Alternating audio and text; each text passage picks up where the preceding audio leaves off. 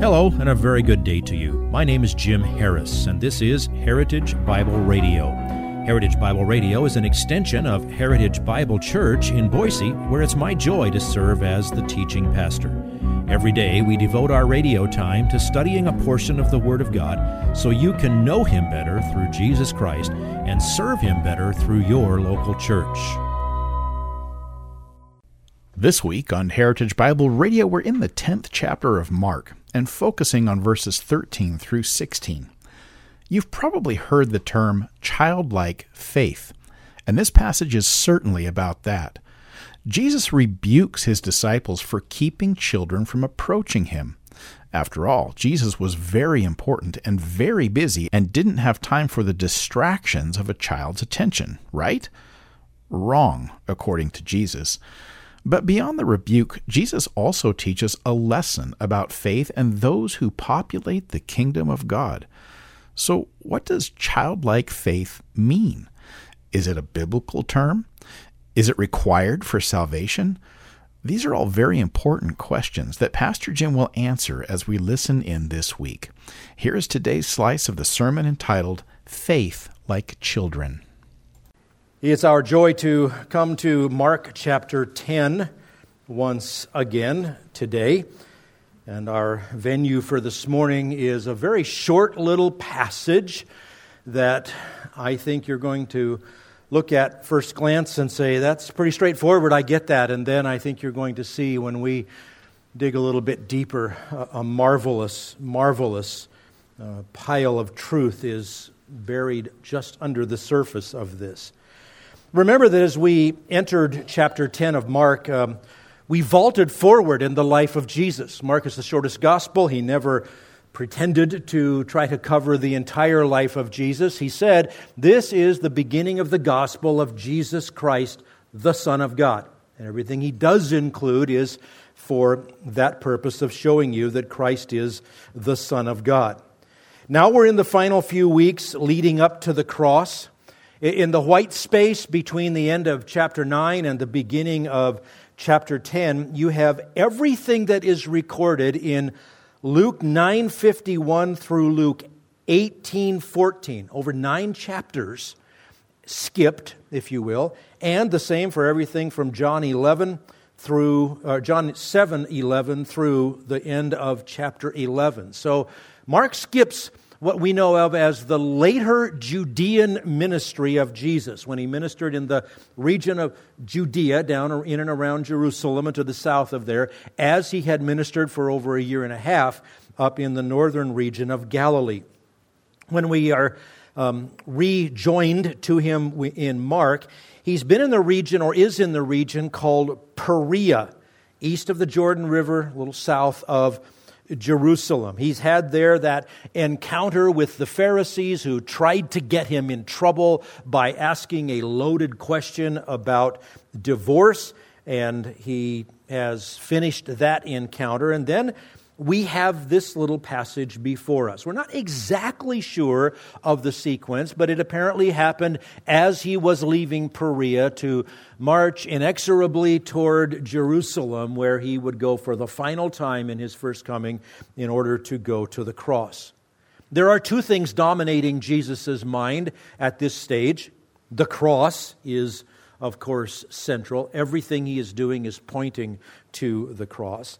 And the second thing he's doing along the way, as he has been doing for most of the final year of his life, it's training the apostles and the other devoted disciples who traveled with him and with the apostles. So this passage is important for the training of the disciples, obviously, and you'll see it is a very personal thing for them.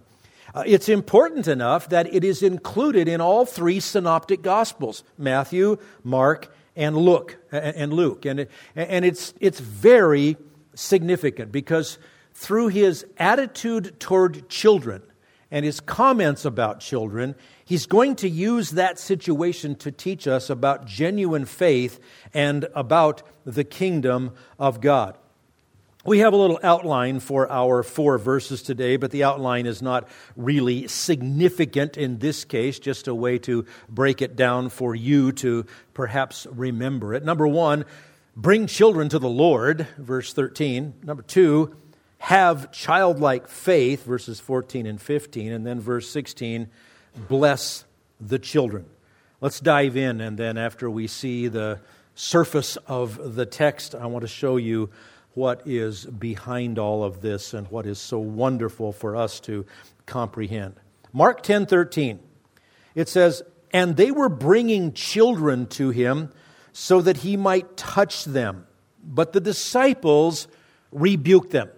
People are streaming to Jesus, just as they always had. There'd been a big crowd in Perea when the Pharisees tried to take their final pot shot at him in that region. And now those same people, just like all the ones that had flocked to Jesus for the healings and the teaching all along, they're bringing children to him. Matthew and Mark use the word for child, paideia. Luke uses the word brephe, referring to little babies. And so put that together, and we know that these children were anywhere from newborns to 5, 6, 7, 8, 10 years old. The parents wanted Jesus to touch their children. They had seen him heal by touching. If any of these children were sick, they probably did want them to be healed. Maybe if they weren't sick, maybe they were just hoping for health insurance if they were well. But they wanted the blessing of this marvelous teacher. We have certain writings preserved from some rabbis who instruct parents to bring their children to the rabbis for blessings and for special prayers. Very similar to what we do when we have a baby dedication, committing those children to the Lord.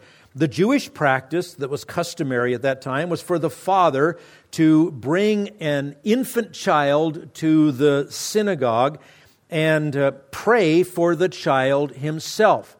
Then he would hand the baby over to the elders, and they would each hold the baby and pray for God's blessing on that child's life. The fact that Jesus welcomed this indicates that, at least in general, he accepts that practice. He accepts the pure motives of the parents. It's highly unlikely that most of those bringing children really did have saving faith, because most people didn't at that time. Many of them were probably about to be saved in the coming weeks, especially at the day of Pentecost. Maybe many of them would have turned out being there. So we know that it was children of all ages, from tiny babies through at least older toddler age, probably what we would call elementary age. And we also know from the verb tenses that this didn't just happen once. The people kept coming and kept bringing children. But we also know that the disciples were rebuking the people. Again, by comparing all three Gospels, we know that the rebuke came on more than one occasion. So the picture seems to be people coming from all around, and the disciples trying to discourage them. All right, let's put a positive spin on it for a moment. The disciples probably were trying to protect Jesus from what they perceived to be interruptions to the things he was doing. They didn't want him doing non-essential things. But on the other hand, it's pretty obvious that their assessment was not at all what Jesus wanted it to be. The disciples were seeing it as an interruption to what they considered the more important adult things that needed to take place, but Jesus didn't see it that way. So notice the most obvious point. It's a very high priority to bring children to Jesus. If you profess Jesus as your Lord, your children should be able to see through your words and your actions and your habits and your commitments and your priorities that your highest priority on earth is knowing Him and leading them to know Him. If your kids don't see in you that being a child of God, being with the people of God in His church, serving and worshiping and provoking each other to love and good deeds, if they don't see that that is your utmost importance, I don't know how to say it other than you're sinning against your children. and your grandchildren. That is our highest priority, to bring children to Jesus. They need to see you feeding yourself on the Word of God. They need to see you praying, or you are sinning against them. Now, why can I say that so strongly? Because it doesn't exactly say that in verse 13. But there's the next two verses that teach us to have childlike faith. Mark 10, 14 and 15. But when Jesus saw this, when he saw the disciples rebuking the people for bringing the children, when Jesus saw this, he was indignant and said to them, "Permit the children to come to me. Do not hinder them. For the kingdom of God belongs to," and now hang on to these three words because we're going to be back to them a couple times today. "The kingdom of God belongs to such as these. Truly I say to you, whoever does not receive the kingdom of God like a child will not enter it at all." These two verses are ready to explode into your mind with new insights if you'll let them. Mark went out of his way to include this story. You could pluck it out of his gospel and join the what's before and what's after, and you wouldn't think anything was missing. Obviously, this is something the Holy Spirit deemed very important for us to know. The Mosaic covenant, the Old Covenant, required passing on the knowledge of the Word of God from generation to generation, or if not, Israel would suffer curses. We're not under the Mosaic covenant. We're not Israel, but the principle still applies. If we don't pass along the knowledge of the Word of God to the next generation, the church will die. If you would like this message on compact disc, let me know and we'll send it to you. You'll receive the entire message, not just the portion on today's program.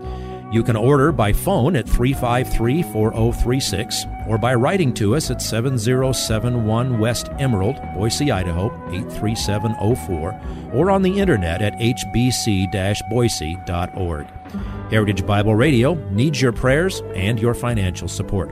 Once again, you can reach us online at hbc-boise.org or by telephone at 353-4036, or by writing to us at 7071 West Emerald, Boise, Idaho, 83704.